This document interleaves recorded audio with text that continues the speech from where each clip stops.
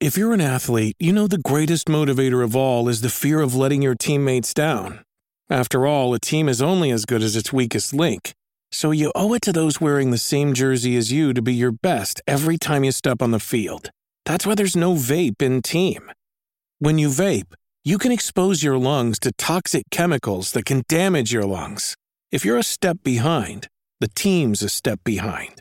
Brought to you by The Real Cost and the FDA.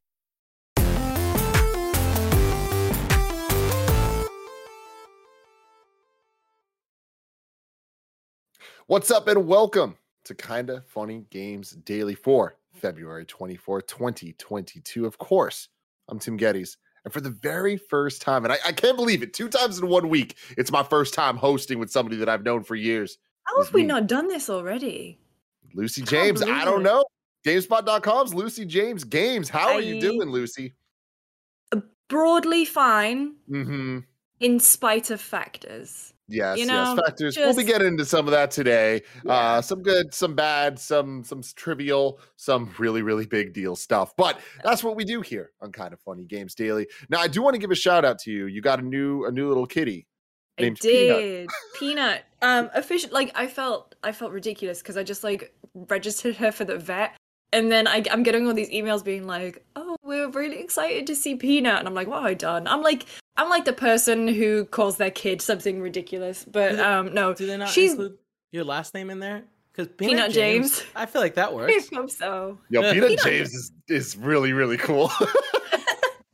Peanut James, that was my nickname because I was small as a kid. No, not really. But yeah, I did. And so she's finally settled. She woke me up at 6 a.m. throwing up. So I'm fully immersed in the cat owning experience. You might see her pop around. Her toys are in that drawer. So if you see her, she'll be there. Yeah.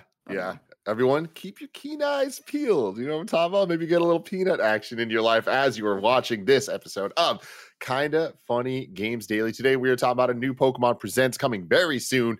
Nintendo getting into the 2022 acquisition game, some Fallout New Vegas 2 rumors, and more. Of course, you can watch the show live on twitch.tv/kindafunnygames, or you can watch it later on youtube.com/kindafunnygames or roosterteeth.com. If you wanted to get it as a podcast, just search your favorite podcast service for Kinda Funny Games Daily, and we'll be right there for you. It's magic just like that. If you wanted to get the show ad-free, if you want the exclusive post show that we do for each and every episode, you got to go to patreon.com/kindafunnygames, just like our Patreon producers, Gordon McGuire, at James Davis Makes, Pranksy, Manny the Bagel Boy Sanchez, and Blackjack. We appreciate you all so very, very much. Remember, you can use the Epic creator code Kinda Funny on all Epic Store and Epic in-game purchases like Rocket League and Fortnite to help support our channel. So much cool stuff to do. A little housekeeping for you. Our Elden Ring review is live now. The Kinda Funny Games cast. It features me. It features Bless. It features Andy Cortez and the one and only Tamor Hussein. So you got to check that out. But also go check out his proper review over on GameSpot.com. It is a beautifully, beautifully written review of him getting really, really, really into the nitty gritty of all things Elden Ring. Isn't that right, Lucy? I couldn't agree more. No, Tam puts the work into everything that he does, and I think Elden Ring is it was this huge insurmountable task, and just seeing the way that he tackled it, and obviously he had this thread that really popped off yesterday about how late code came in, but he spent the time and he wrote such a beautiful review. And you can tell that it comes from a person who loves and appreciates Soul games, loves and appreciates that they're not for everyone, but really respects that game for what it's done and how it's moving games forward. And so it's a great review. I think that and Deathloop are 2 of my favorite reviews that he's ever done, so go check that one out too. But yeah, his Elden Ring review in progress, because he's still not finished because it's a massive game. But yeah, please go check it out. Go check that out. Today we're brought to you by Purple Mattress and Door. Oh, last thing I want to say, there's a new episode of the Kinda Funny podcast that's up live right now on youtube.com/kindafunny, where we talk a whole lot of shit about a whole lot of things. Was it a good episode, Kevin? It was fine. Yeah, it was fine. That's actually what we titled the episode. The episode title is called This Episode's Just Okay. So go check that out if you want to see if we talk about me dyeing my beard or not. for a very long Boo, time. you didn't do it, you coward. I did do it, Kevin. Do you not fucking see it? It didn't goddamn work. I dyed this shit jet black and it didn't work. It didn't work, Kevin. The white hair pushed through. I had to sneak out last night. Gia had no idea what I was doing. I had to come up with excuses of why I'm going to fucking Walgreens. It's this whole goddamn thing. What'd you say? I said I had to go get duct tape because Kevin's coming over. And she believed it because that makes a lot of sense. Anyways, go watch the podcast. We have a whole bunch of things to do, including what is the white came through. The white came through, Kevin. It persevered. The Roper Report. We have 8 news stories today. A baker's dozen. Thank you very much for sticking with that. Now, very, very hard pivot from a bunch of shenanigans to some extremely, extremely real shit. This comes from the GSC Game World Twitter, the Stalker developer. They posted, and Kevin, if you could please bring up that tweet. As of today, the Russian Federation has officially declared war on Ukraine. Our country woke up with the sounds of explosions and weapons fire, but is ready to defend its freedom and independence, for it remains strong and ready for anything. The future is unknown, but we hope for the best. Are ever sure of our armed forces and our belief in Ukraine. We thus address all of our colleagues in the gaming industry, players, bloggers, or anyone else who sees this post in their newsfeed. Share this. Do not stand aside and help those in need. Special aid account to support the armed forces of Ukraine. There's a number you can help. Transfers are possible from all over the globe. Through pain, death, war, fear, and inhuman cruelty, Ukraine will persevere as it always does. From GSC Game World. Lucy, I know this is a very horrible time we're in right now with everything going on.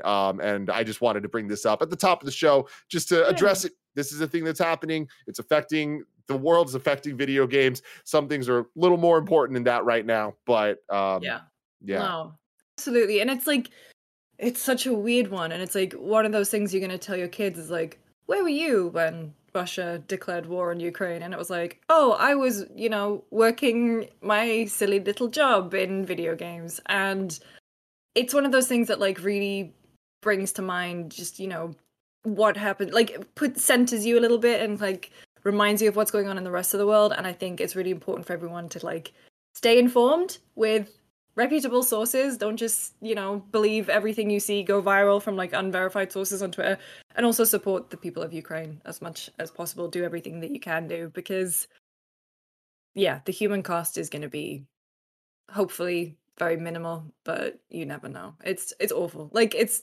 I can't believe that it's happening.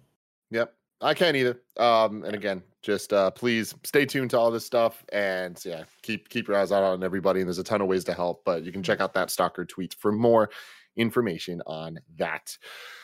Story number 2, again, pivoting now back to a lot more fun conversations. There's a new Pokemon Presents live stream coming February 27th on Pokemon Day. This comes from Michael Werder at Polygon. Lucy, do you know why February 27th is Pokemon Day? I know why Apple Day is the like July 17th or whatever it is. It's because that's the emoji. But like Pokemon Day? It is because 27 years ago on this day, Pokemon Green and Red versions were released in Japan. More sense. Which is just insane to think about. I don't like that. I don't like that number at all. But it's real, and that's what's happening. To be fair, though, we didn't get it in the West for like another year. So for us, it's only like 26 years. You're right. Yeah. The silver lining is we're not as old as we think we are. Yeah, the gold and silver lining, that of math course. sounds wrong. We're not that old, are we? Yeah, we are, Kevin. No. Jesus. Yeah. We've got pensions and stuff, man. The Pokemon Company will stream a new episode of Pokemon Presents on Sunday, February 27th, the day also known as Pokemon Day. Sunday's Pokemon Presents live stream, basically the equivalent of a Pokemon-focused Nintendo Direct, will kick off at 9 a.m. Eastern, 6 a.m. Pacific, and will run for about 14 minutes, according to a tweet from the Pokemon Twitter account for Japan. It's not clear what the next Pokemon Presents live stream will offer, but the Pokemon Company's already getting smaller announcements out of the way in the lead up to Sunday's episode. Updates for Pokemon Cafe Remix, Pokemon Unite, Pokemon Go, and the series' 25th anniversary event have been rolling out in the week ahead of Pokemon Day. Lucy, I don't know how big a Pokemon person you are. Do you have any thoughts on this at all? I'm the type of person where for years I would get every single new Pokemon release. The only one I've ever actually completed is Red. And I kind of kid myself every time that I will complete a new Pokemon. The last one I got was Sword and Shield, obviously British. I was like, okay, this could be the one, and I just didn't. And so I gave up. I didn't get Arceus. I didn't get Brilliant Diamond and Shining Pearl. I still love Pokemon, but like I'm very much rooted in original 151 and then Grookey. Yeah. That's that's it.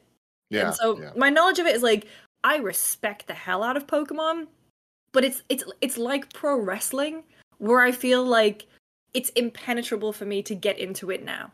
I mean, it has been going for 27 years, which is nuts.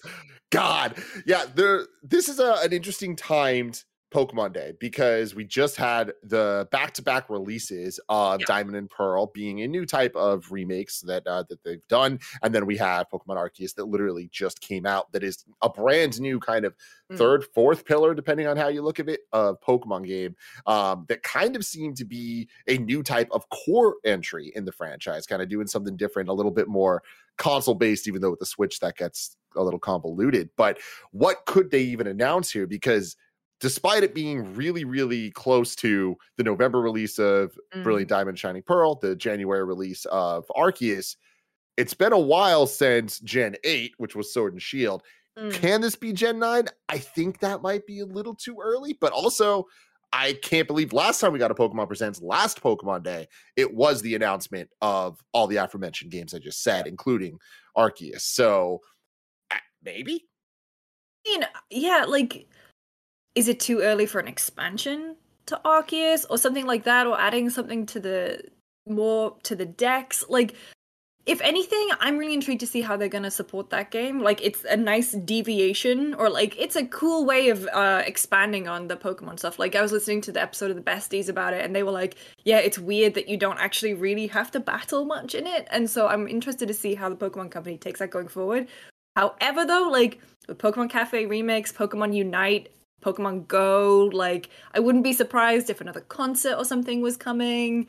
They're not necessarily the titles that I'm interested in right now. Like, Pokemon Go, yes, I was definitely caught up in that for a while. I haven't even tried Pokemon Unite. But one thing I'll say is that it's just nice to see. I think Pokemon Company's always done this. Like, they've always tried to support their games, like Pokemon Bank and Pokemon Home and whatever, and like try to have backwards compatibility whenever they can. And like the ongoing support for stuff is really cool. So I appreciate it's not for me. I haven't been keeping up with it. But if you're a Pokemon fan, I really hope there's something exciting out there for you. Well, that's what I think is kind of cool. Them putting out these updates for Cafe Remix, Unite, Go, and all that stuff, like in the week leading into it, kind of feels like they're getting some of those smaller announcements out of the way, which is a little bizarre for Pokemon because Pokemon Sleep, we're still waiting on it. Where's it at? When we get an update on this thing, never forget that Pokemon presentation from a couple of years ago. But I think that there's a equal chance that we're going to get some like really cool big announcements, or kind of just like an update. Hey, it's Pokemon Day. Thank you for enjoying Arceus. Here's some minor updates. Like, I think we'll get some stuff that kind of allow you to trade the Pokemon between Brilliant Diamond, Shining Pearl, and Arceus, make them kind of like connect a little bit more. Like those type of updates, I think would make sense. I think it might be a little too early to announce a major like DLC expansion for Arceus, but at the same time, why not? You know, we're in this new era of Nintendo and Pokemon kind of understanding what DLC can be for their systems. So I wouldn't be surprised if they did announce it to come out in June or something like that. So that's one option. Pokemon Let's Go Johto, so Gold and Silver Let's Go games. Oh, there you go. I was gonna say, like, do you think they would take anything from the back catalog and modernize it? Like, Let's Go Pikachu was a lot of fun. Like, I really, really enjoyed that. And so I wonder if they would apply that formula, like the kind of like simplifying Pokemon and like going back to the old games that people really, really love. Yeah, when we last year at this time predicting what they were going to announce at the Pokemon Day 2021, I was convinced that it was not going to be what turned out to be Brilliant Diamond Shining Pearl. I thought it was going to be Let's Go Togepi and Let's Go Pichu. So I do think at some point we're going to get those. I think it might be a little too early, especially because Cyndaquil was a starter in Arceus, but that might be a little too in the weeds that no one gives a shit. But that's an option. And then another thing that I think would be unlikely to be at a Pokemon presents and is more likely for a Nintendo Direct, but timing wise, I think would be cool, is some of the N64 Pokemon games coming to the Switch Online. So Pokemon Stadium, Pokemon Stadium 2, Snap, Pokemon Puzzle Challenge, that would be, or Puzzle League. Yeah, Puzzle League Challenge was the Game Boy one. That'd be awesome. But I think that might be a little less likely, but still very exciting. You never know. I mean, I wonder. I don't know. Pokemon Company, everyone always assumes Nintendo like owns them, so maybe they just will go out on a limb and be like, nah, this is our time to shine. This is our show. We're announcing that stuff here. Screw you, Nintendo. You had your chance. Yeah. You didn't mention us in your last Direct. You're fine. And I think the last thing that they could announce that would be exciting to a lot of people and a little out of left field in a classic Pokemon way would be a Pokemon Stadium successor on the Switch, like a game that is a little more, but a little more focused on the combat and like the tournament play of the games, but like prettier and like I don't even know what that would look like these days, because like I don't know, but potentially maybe another Pokken. Yeah, that's a good point too. One and done? Was that two? Well, there was one, and then they ported it to the Switch with, I think, with some new characters and stuff. But we'll have to stay tuned. It's happening this Sunday. We will not be live reacting at 6 a.m. to it, but stay tuned to Kind of Funny Games Daily on Monday for all the updates on that. Story number 3. Nintendo buys a game developer that it's worked with for almost 40 years. This comes from Eddie McCooch over at GameSpot. Hey. 2022 continues to be a big year for mergers and acquisitions in video games, and now Nintendo is taking part. The company has announced it's buying its longtime collaborator, SRD Co. Limited. You may not know SRD by name, but the company has been working with Nintendo for almost 40 years. In a major development, SRD came up with the idea for Mario to be able to jump higher in the original Super Mario Brothers. Most recently, they worked on Game Builder Garage, Ring Fit Adventure, and 1-2 Switch with Nintendo. Nintendo is buying 100% of the company's outstanding shares for an undisclosed fee. SRD was founded in 1979 and has worked with Nintendo since then on a multitude of games, including a ton of the early NES games and the Donkey Kong, Legend of Zelda, that type of stuff. They said buying SRD will help strengthen the management base of them and to help secure the availability of software development resources for Nintendo. The Mario Maker also said buying SRD will help in facilitating an anticipated improvement in software development efficiency. They said it will only have a minor effect on Nintendo's overall business results. This announcement of the buyout of SRD comes not long after Nintendo said it didn't plan to buy many new studios, but there are always exceptions. In 2021, Nintendo purchased another longtime collaborator, Next Level Games, the makers of Mario Strikers, who are now releasing Mario Strikers Battle League. They also did Luigi's Mansion 3 a couple years ago. What you think about this, Luz? It's interesting. Also, I love how a lot of like the Japanese development studios have really boring names. Like SRD sounds like an accountant firm. Like, oh yeah, I got my taxes done by SRD. But no, I think it's interesting and like for Nintendo to kind of not only entrust other studios with its properties and, you know, get them into help, but like to outwardly buy them, I always think is very exciting. I don't see Nintendo going the full, you know, doing the Microsoft thing and just buying up everyone. But like, they've worked with this studio for a long time.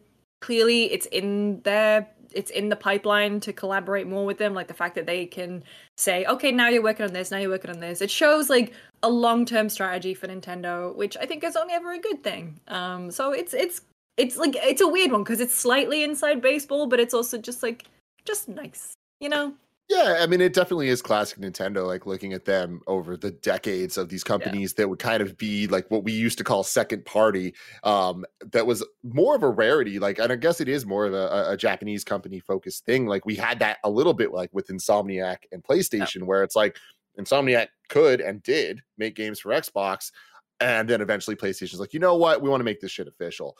With Nintendo, it's always been a little bit different because they have companies like Grezzo that they work with and, you know, Retro and all that. But then Retro, they ended up eventually getting in. And now with SRD, they got them in. So it's and Next Level Games, just like they were talking about in the story. So I don't think this is too big of a surprise. I do think that it's a little funny to have this news story in comparison to all the other acquisition talk that we've had. It's like the $69 billion. And it's like, just a nice little studio. We'll just bring Nintendo's in, going you know, Nintendo over there. Yeah, Nintendo's doing its own thing, going its own way. Exactly. But going its own way results in things like 1-2 Switch that you know people are kind of like, I don't know about. But then things like Ring Fit Adventure that we all look at and we're just like, what the fuck is this? And then it comes out and becomes one of the biggest selling Switch games, something that people love. Like, I like that Nintendo always has that. We're going to roll the dice, and people are always going to talk shit when they first hear about it. And it's not always going to end up proving people wrong, but pretty often it does. So that's kind of cool. And SRD seemed to be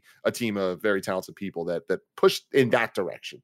Which is good. And if it guarantees work for those developers, then that's a good thing. And also, just want to say, I still have beef with Drago. Drago from Ring Fit. Mm-hmm. I hate that dragon. He's too buff. He's too buff. And like, we gotta nerf Drago, dude. We gotta nerf him. Stop making me do squats. It's an amazing game. Ring Fit is probably like one of the best things that I ever got for my Switch. Like, it's fantastic. So I'm just happy for them for that. Yep. Thank you. Story number 4. Fallout New Vegas 2 is reportedly in very early talks at Microsoft. This comes from Jordan Midler at Video Games Chronicle by way of the one and only Jeff Grubb. Speaking on his premium Giant Bomb Giant Bomb show Grub Snacks, which is paywalled and then transcribed by Video Games Chronicle, which is why I'm crediting Jordan here. Buy yourself a Giant Bomb premium subscription. Or that too. On the sale, but VentureBeat's Jeff Grubb claimed that original developer Obsidian could create a sequel to the classic RPG now that it's under the same roof as license holder Bethesda. Quote, "This is very early, but people have begun to have talks and say these words in sentences, and these words are Obsidian and New Vegas 2, Grubb said. We're talking years and years away. There's at least an interest in conversations happening about making something like that actually a reality. Grubb added, a lot of people at Microsoft think that this could work, and there's a lot of interest to make it happen. Fallout New Vegas is a 2010 action role-playing game developed by Obsidian Entertainment and published by Bethesda Softworks, for those that don't know. Back in 2013, Obsidian CEO claimed he was keen to create a sequel to New Vegas and shared some of his ideas for a follow-up. Quote, "Oh, we'd love to do Fallout New Vegas 2. It would be awesome.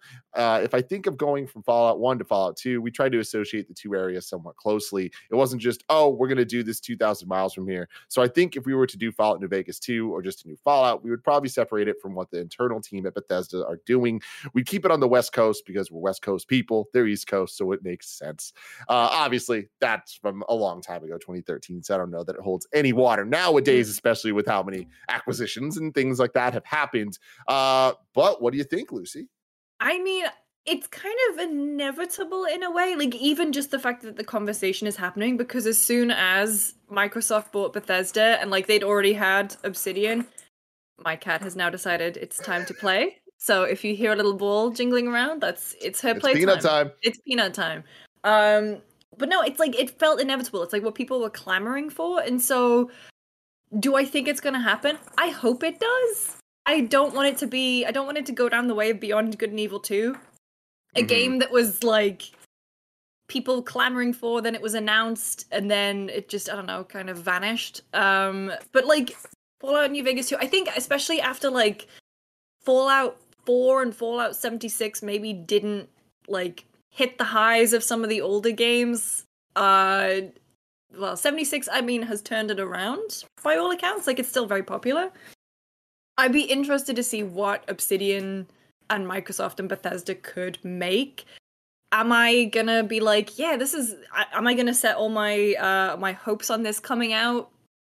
I think it's probably inevitable, but I don't think it's gonna be anytime soon. Like, hasn't it been like 4 years since Bethesda announced Elder Scrolls 6? And like, still nothing of that. Yeah, we're getting Starfield this year, but like if you think about it, it's gonna be weird because like who's the license holder now, and if Obsidian's making it, what does that mean for things like Avowed and Grounded and everything else they're working on? Like, is there even a team set up?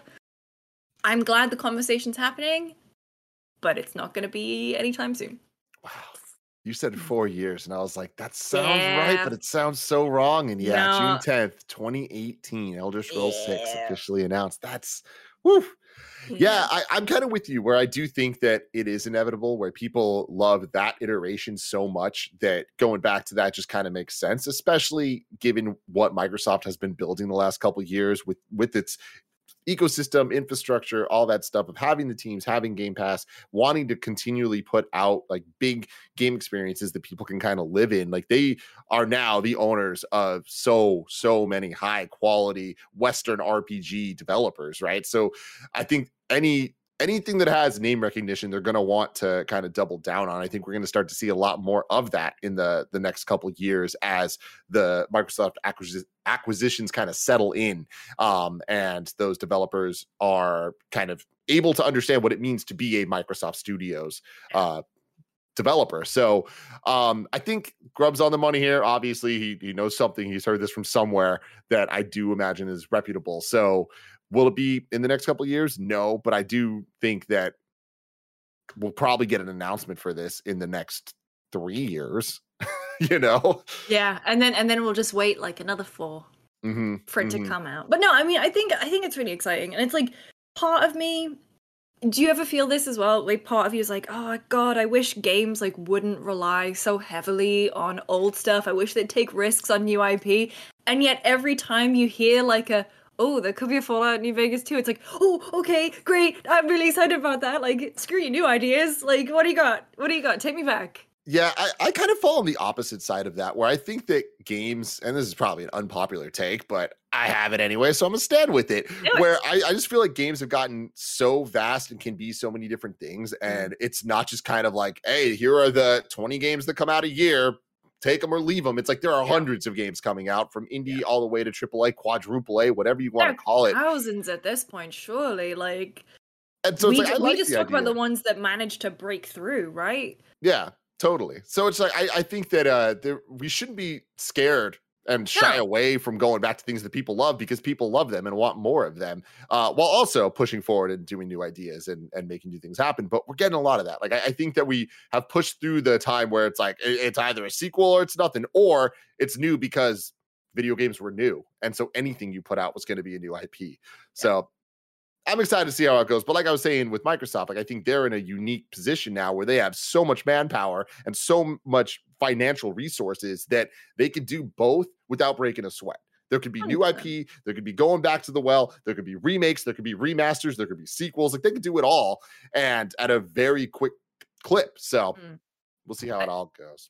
The thing that interests me right now is like, who is calling the shots in terms of long-term strategy at Microsoft? As in, like, for the portfolio as a whole, you have, like, 20 plus first-party studios. Does Bethesda still have the autonomy to set its own pipelines and schedules and releases? Or is that now dictated by Microsoft, who's like, okay, well, 2021, Halo's the temple release, 2022 is going to be this, 2023, that, like, 2022 could be Starfield, and then 2023, okay, now we need you to step in. Like, I'm really intrigued as to how it's all working, but it's like, it's exciting. There's so much coming down the pipeline, like Perfect Dark. Yeah, totally. I mean, no, it's so exciting, but I do think that we can kind of look at what's going on. And granted, we're in a very unique situation with the pandemic, and also with the acquisitions, just the way that they work. Like, so many things can't just be like, all right, cool, turnkey, now they're acquired and they're in. It's like there's time that is required to kind of like fit in and find what your new home actually feels like and looks like. But I do think that Microsoft's been doing this a lot the last couple of years. So every new company they acquire, they're more used to what that looks like and how to like onboard them into the different kind of systems, whether it's PR, marketing, development, like all that stuff needs to kind of like work in synergy between what was and what now is with Microsoft Studios. But when you look at last year, they didn't run away from releasing Halo and Forza within weeks of each other, right? Like, I guess because it caters to different audiences completely. Like, and I think Microsoft are in an amazingly unenviable position. No, they are in an enviable position because they have so many studios that can cater to so many. And it's like, acquisitions, like giant conglomerates, not great, but like it's an exciting time to be an Xbox owner because you basically all tastes are pretty much catered for. Yeah, totally. Absolutely. And I got to imagine, I would bet that it is Phil Spencer and the team kind of making the decisions of when things actually happen. However, I bet that they are giving the teams full control over when telling them the what puzzle pieces do we have to play with? Like what colors of paint do we have to play with is the better way to say that there. So Phil Spencer just sat in front of a giant Asana board, like a giant Trello. He's like, okay, everyone, next 10 years of Xbox, here we go. Yeah, let's go. But before we go, let me tell you about our sponsors. Oh. I don't care how soft or firm your mattress topper is. I don't even care how heavy your blanket is. There's only one thing you need to get a good night's sleep, and that's a good mattress. Get the only thing you truly need for a great night's sleep, a Purple mattress. Only Purple mattresses have the Gel Flex Grid. It's a super stretchy, ultra squishy material that adapts and flexes around pressure points and doesn't retain heat. It's amazingly supportive and cushioning in all the right places, no matter how you sleep. How do I know so much about it? Well, of course, you've known for years Joey's used a Purple mattress. You know Tim uses the Purple pillow, and now the future class of video games, Blessing Adeoye Jr. is sleeping on a Purple mattress, and he tells me all the time it keeps him cool, comfortable, and gives him a great night's sleep. Getting a great night's sleep starts with having a great mattress. Get a Purple mattress. Go to purple.com/kindafunny and use the code kindafunny. For a limited time, you can get 10% off any order of $200 or more. That's purple.com/kindafunny. Code kindafunny for 10% off your order of $200 or more. That's purple.com/kindafunny. Promo code kindafunny. Terms apply. Your to-do list is absolutely bonkers between those meetings, errands, chores, and making sure you get some you time too. So make sure you get a little time to yourself with some help from DoorDash. DoorDash brings you what you want to eat right now, right to your door. Desperately craving late night snacks? Or have you forgot one key ingredient for dinner? Or maybe you just want to stock up for the week? Well, DoorDash has it all in one app. How do I know so much about DoorDash? Well, I'm Greg Miller, and I use DoorDash way too much. If you were watching the Kinda Funny podcast when we were talking about a whole bunch of different stuff, Nick mentioned the ice cream place he really liked, and I said, where, is there one around me? And I said, yes, there is, and I ordered from it, and I had it on the post show. I was eating ice cream on the post show, giving you a review of the ice cream, all because of DoorDash. For a limited time, our listeners can get 25% off and 0 delivery fees on their first order of $15 or more when you download the DoorDash app and enter the code KINDAFUNNY. That's 25% off, up to a $10 value, and 0 delivery fees in your first order when you download the DoorDash app in the App Store and enter the code KINDAFUNNY. Don't forget that's code KINDAFUNNY for 25% off your first order with DoorDash. Subject to change. Terms apply. And we're back with story number 5. Knockout City is going free to play, and EA will no longer be involved. This once again comes from Eddie McCooch over at GameSpot.com. Knockout City, the dodge brawl game from Velan Studios, is becoming free to play on all platforms later this year with the launch of its newest season. In a blog post, Velan said it's keen to extend the game to a potentially much larger audience around the world by dropping the price of entry to $0. The changeover is expected to begin on June 1st with the launch of Knockout City's Year 2 plans. Anyone who purchases Knockout City before the changeover in business models will receive a loyalty bundle that comes with cosmetics, XP boosts, and $2,000 worth of in-game credits called Hollow Bucks. While this will be the first time in Knockout City being completely free, Velan offered the game on Game Pass on day one back in May 2021, and it came to PlayStation Plus in November that year. Another big change for Knockout City going forward is that Velan Studios will take over as the game's publisher. Previously, Electronic Arts was the publisher. Velan thanked EA for its support over the years and said self-publishing will help the studio fully realize its vision for the game. Quote, "From the day we founded our studio, we've worked to deliver revolutionary new game experiences to you, our amazing community of players. We couldn't have introduced Knockout City to the world without the incredible support of EA Originals, but now as we switch to free-to-play, the natural next step is for us to take over publishing responsibilities and work even more closely with our community. We have exciting plans for Knockout City, and bringing publishing in-house will allow us to fully realize our vision for the long-term future of the game. There's so much to look forward to because this is just the beginning." Also in the post, Velan said there's still a lot of behind-the-scenes work that needs to be finished before the free-to-play changeover, and the developers are now working on that in an all-hands-on-deck capacity. Due to this, Knockout City Season 5 won't have as much content as previous seasons, and there won't be a new Season 5 Brawl Pass. But this change is only temporary, and Season 6 will come back with all of that stuff as well as new features. Lucy, what do you think? I'm just looking up EA Originals because I think, isn't it just like similar to Square Enix Collective where they sort of like help publish, help get you across the finish line, market, like help you out with marketing and stuff. And then I remember Square Enix Collective has like they would give you like a certain amount of, they would take a certain amount of your profit until you basically paid back Square, and then like all that profit would belong to the developer. And so I wondered if EA Originals would be something similar. Like it's an investment on EA's part until they recoup that, and then yeah, the EA Originals, if I remember correctly, like they also helped out with like Unravel, right? Yeah, and things Sea of like Solitude. Exactly, yeah. And I remember reading a story on the show a couple of years back that they actually weren't taking any money at all. Like it was just kind of like a helping out type situation, like and a profit split at the like end. a marketing thing. So that's always been cool, and it's always been great that EA has had the Originals program at all, because it definitely diversified the titles they were putting out. Especially a couple of years ago when it was just kind of like, here's Battlefield and here's Plant vs. Zombies and sports games, and that's pretty much it. This was always like a nice, like, oh cool, there's like something different.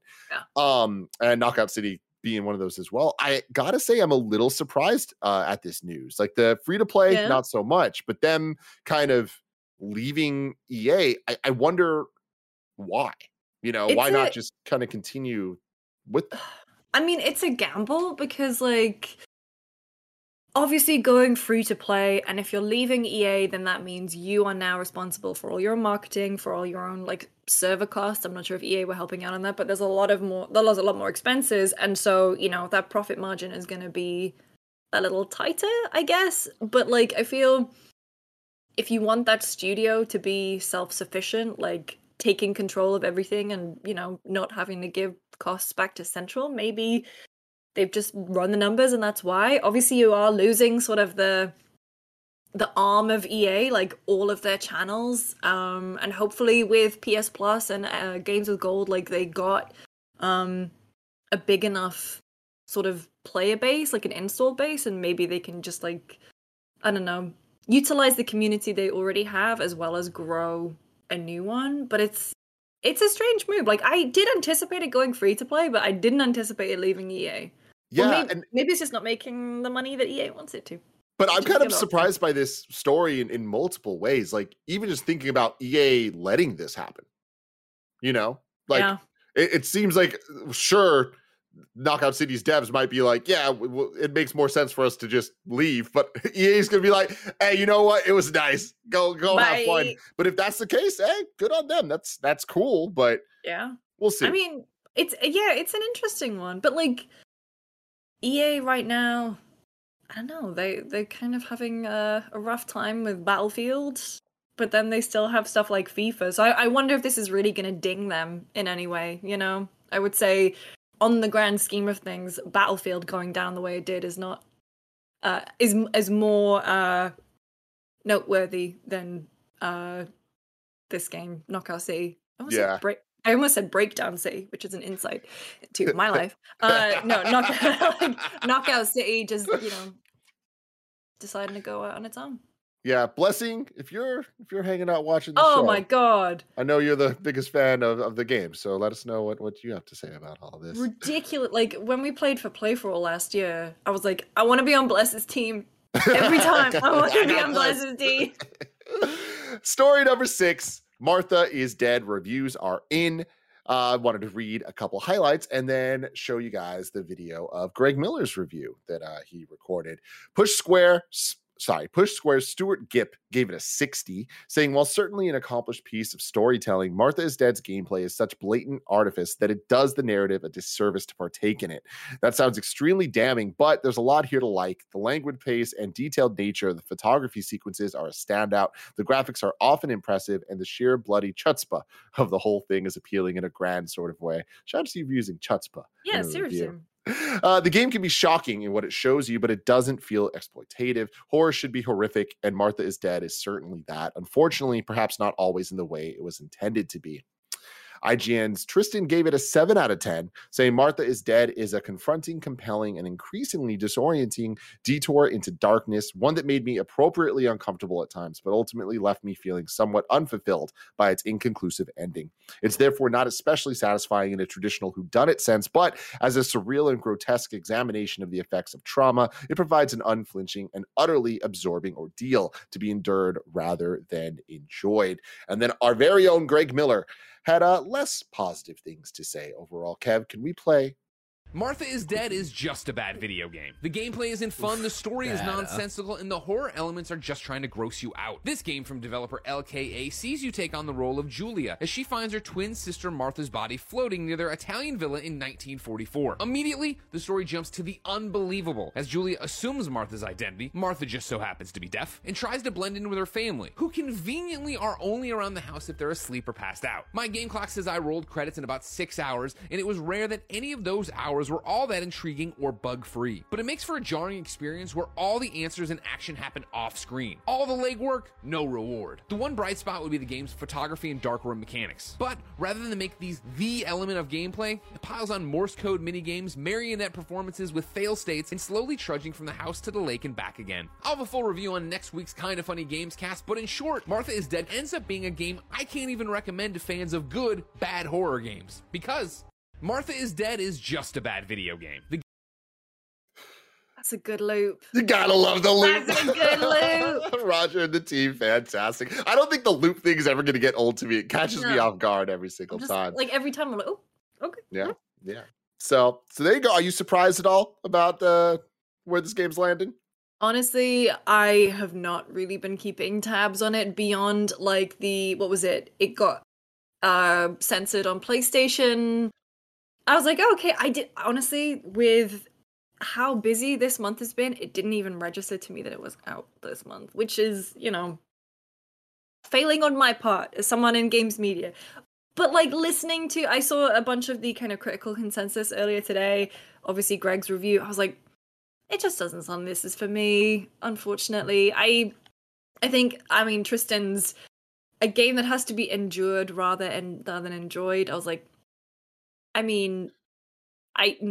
don't have time for that in my life right now. I just want something that, makes that I feel like I'm progressing with, and then I'm getting like Elden Ring, a game that technically, it's difficult, but you get that real rush of like satisfaction when you beat a boss or you discover something, right?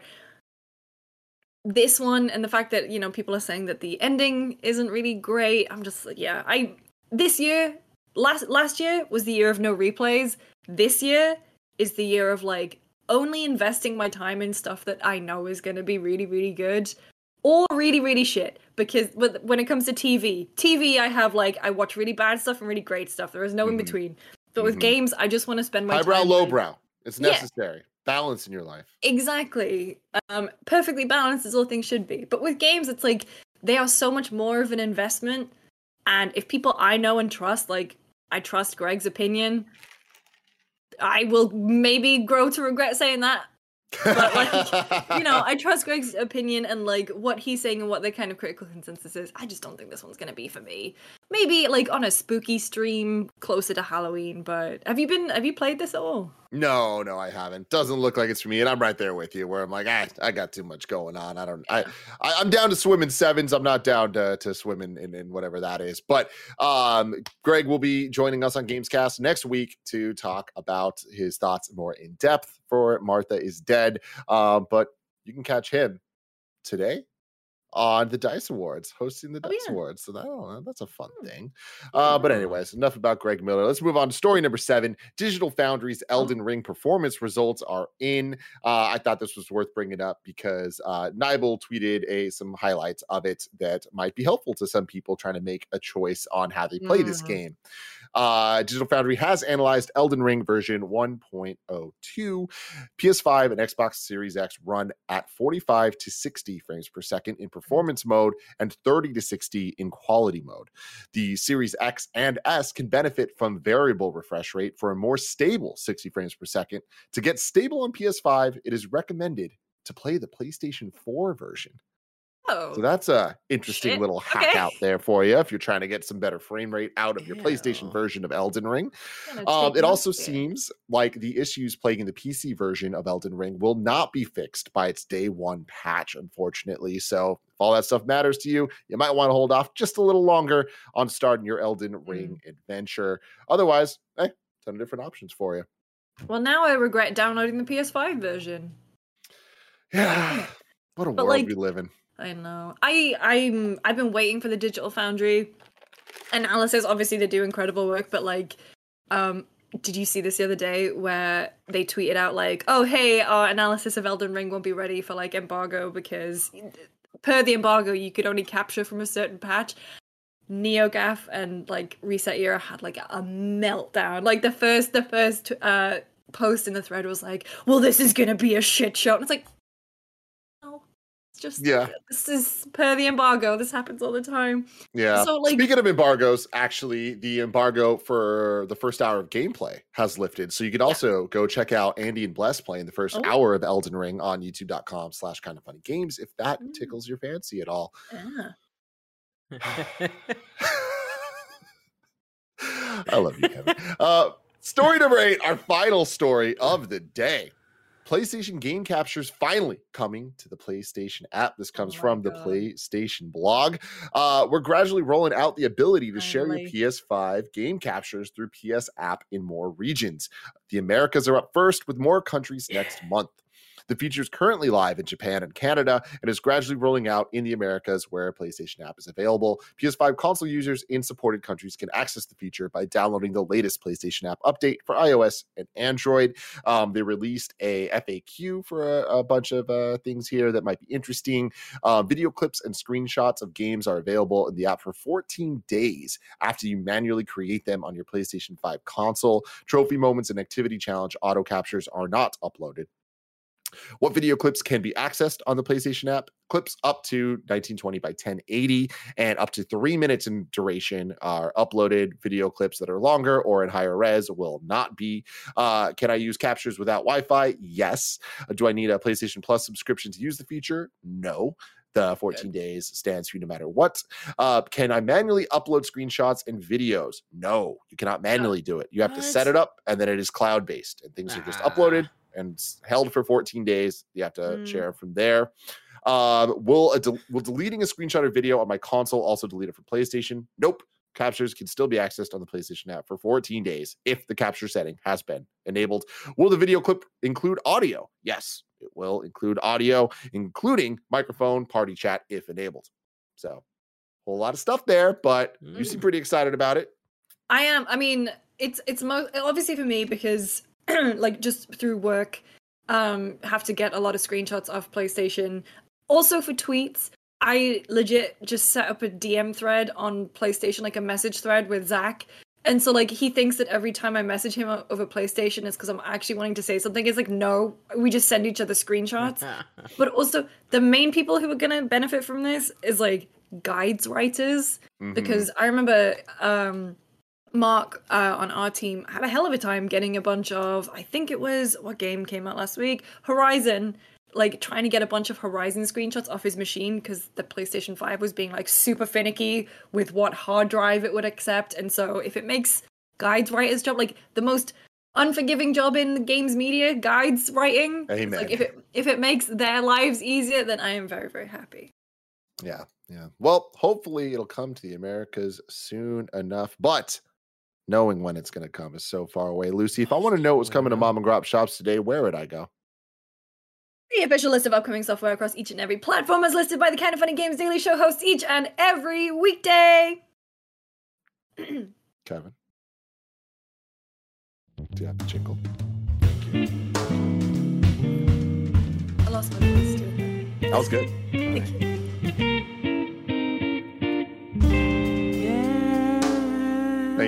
Thank you for that. Lucy, I love how I didn't prep you for it. And I was like, I know she knows, but like maybe she doesn't know. And here you came in. You were ready for it. I appreciate that about you. I could hear it through the wall most days, you know? But also just like from watching you guys, I was like, I'm prepped. I wish I'd like memorized it. I did have to look at my notes. But it took me so many years to memorize it, and then all of a sudden one day I just realized I know it without reading it. But when we did the first Kind of Funny game showcase a couple years back, Greg and I were like out in the city, like just being recorded for the in-between bits, and one of our jokes was reading that, and I had to do it, and I was like, I do not know this, and like it took way too many takes because I'm a useless human being. But anyways, out today we got Assetto Corsa Competizione on PS5, Xbox Series X and S. We have Martha is Dead on PS5, PS4, and PC. We have Variable Barricade on Switch. We have Never Alone on Switch. We have Light Up the Room on Xbox One. We have 15 and 1 Solitaire feel like one's enough, but hey, if that's for you, it's on Switch. Amazing Machines on Switch. Antarctica 88 on Switch. What the fuck? Who is that like Zombie? a thing game? It's like, what is that? Who is Zombie on Switch? Ghost on the Shore on PC and Mac, and Clousy on PC. Clousy. Some new dates for you. Next week, Sifu is getting an update. They tweeted saying, "We're very grateful for the amazing feedback to Sifu in China. We're excited to announce that full Chinese voiceovers will be available in Sifu game next week. Stay tuned for the full update notes." That's pretty cool. I wish that was a feature that came when it launched, but it's cool they're at least getting it in close enough to launch. And now it's time for a little thing I like to call reader mail, where you can go to patreon.com/kindoffunnygames to write in, just like Connor did. Good morning, KFGD crew. Will Dying Light, Forbidden West, and now Elden Ring start to cannibalize each other in sales moving forward? Or are they distinct enough from each other that the audience overlap is really just the hardcore gamer that plays every big release? Thanks for the insight, and go get some rest. Y'all earned it this month. Ooh, that's a good question. I don't know. I think it's also really interesting because I think, is Dying Light on like last gen too? Because usually, there would be sort of a, if Forbidden West was only on PS5, right? You'd be like, oh, okay, well, maybe the uptick in that one would be a bit slower because it doesn't have as many people who own one compared to PS4. But I think all of them are cross-gen. They are. Yeah. Yeah. So it could be really interesting. I don't know, like Dying Light, maybe it's just because of the view that I have in terms of like games media, where it's like, okay, Dying Light's done, next one, Horizon. I wonder what the kind of retention on that game is, if people... But then Dying Light had like 5 years of support. Elden Ring is going to be... I don't think Elden Ring is going to be as explosive in terms of sales. I think it's going to sell extremely, extremely well. But obviously it is kind of more of a niche, more hardcore audience. Like, if you like Souls games, you'll definitely probably pick this one up. But like, if you don't, there's less impetus for you to do that. Forbidden West, also like Horizon Zero Dawn sold incredibly, but like, I honestly can't say. I'm intrigued. Yeah, I think the answer is a weird mix of yes and no. Will it start to cannibalize each other's sales moving forward? Yes. But I don't think that even with that being true, that's going to affect the actual sales numbers being astronomically high for many of these games. Like, I think that there are just more gamers out there, and especially with things being cross-gen, like this means that it's not just PS5s, it's the 100+ million PS4s out there. You look at Xbox, and with the way they have their ecosystem set up, it's kind of just one platform to rule them all type shit.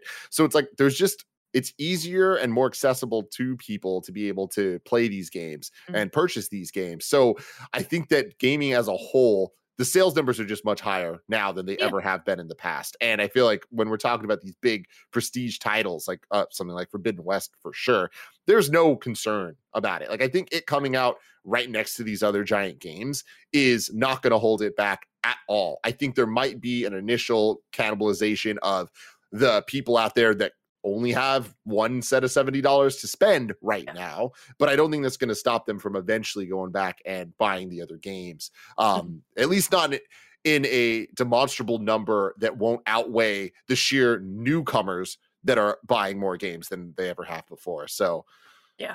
I think it'll be very interesting to see who's number one in the charts, but that's definitely not the be-all and end-all. All of these games are huge. They have long tails.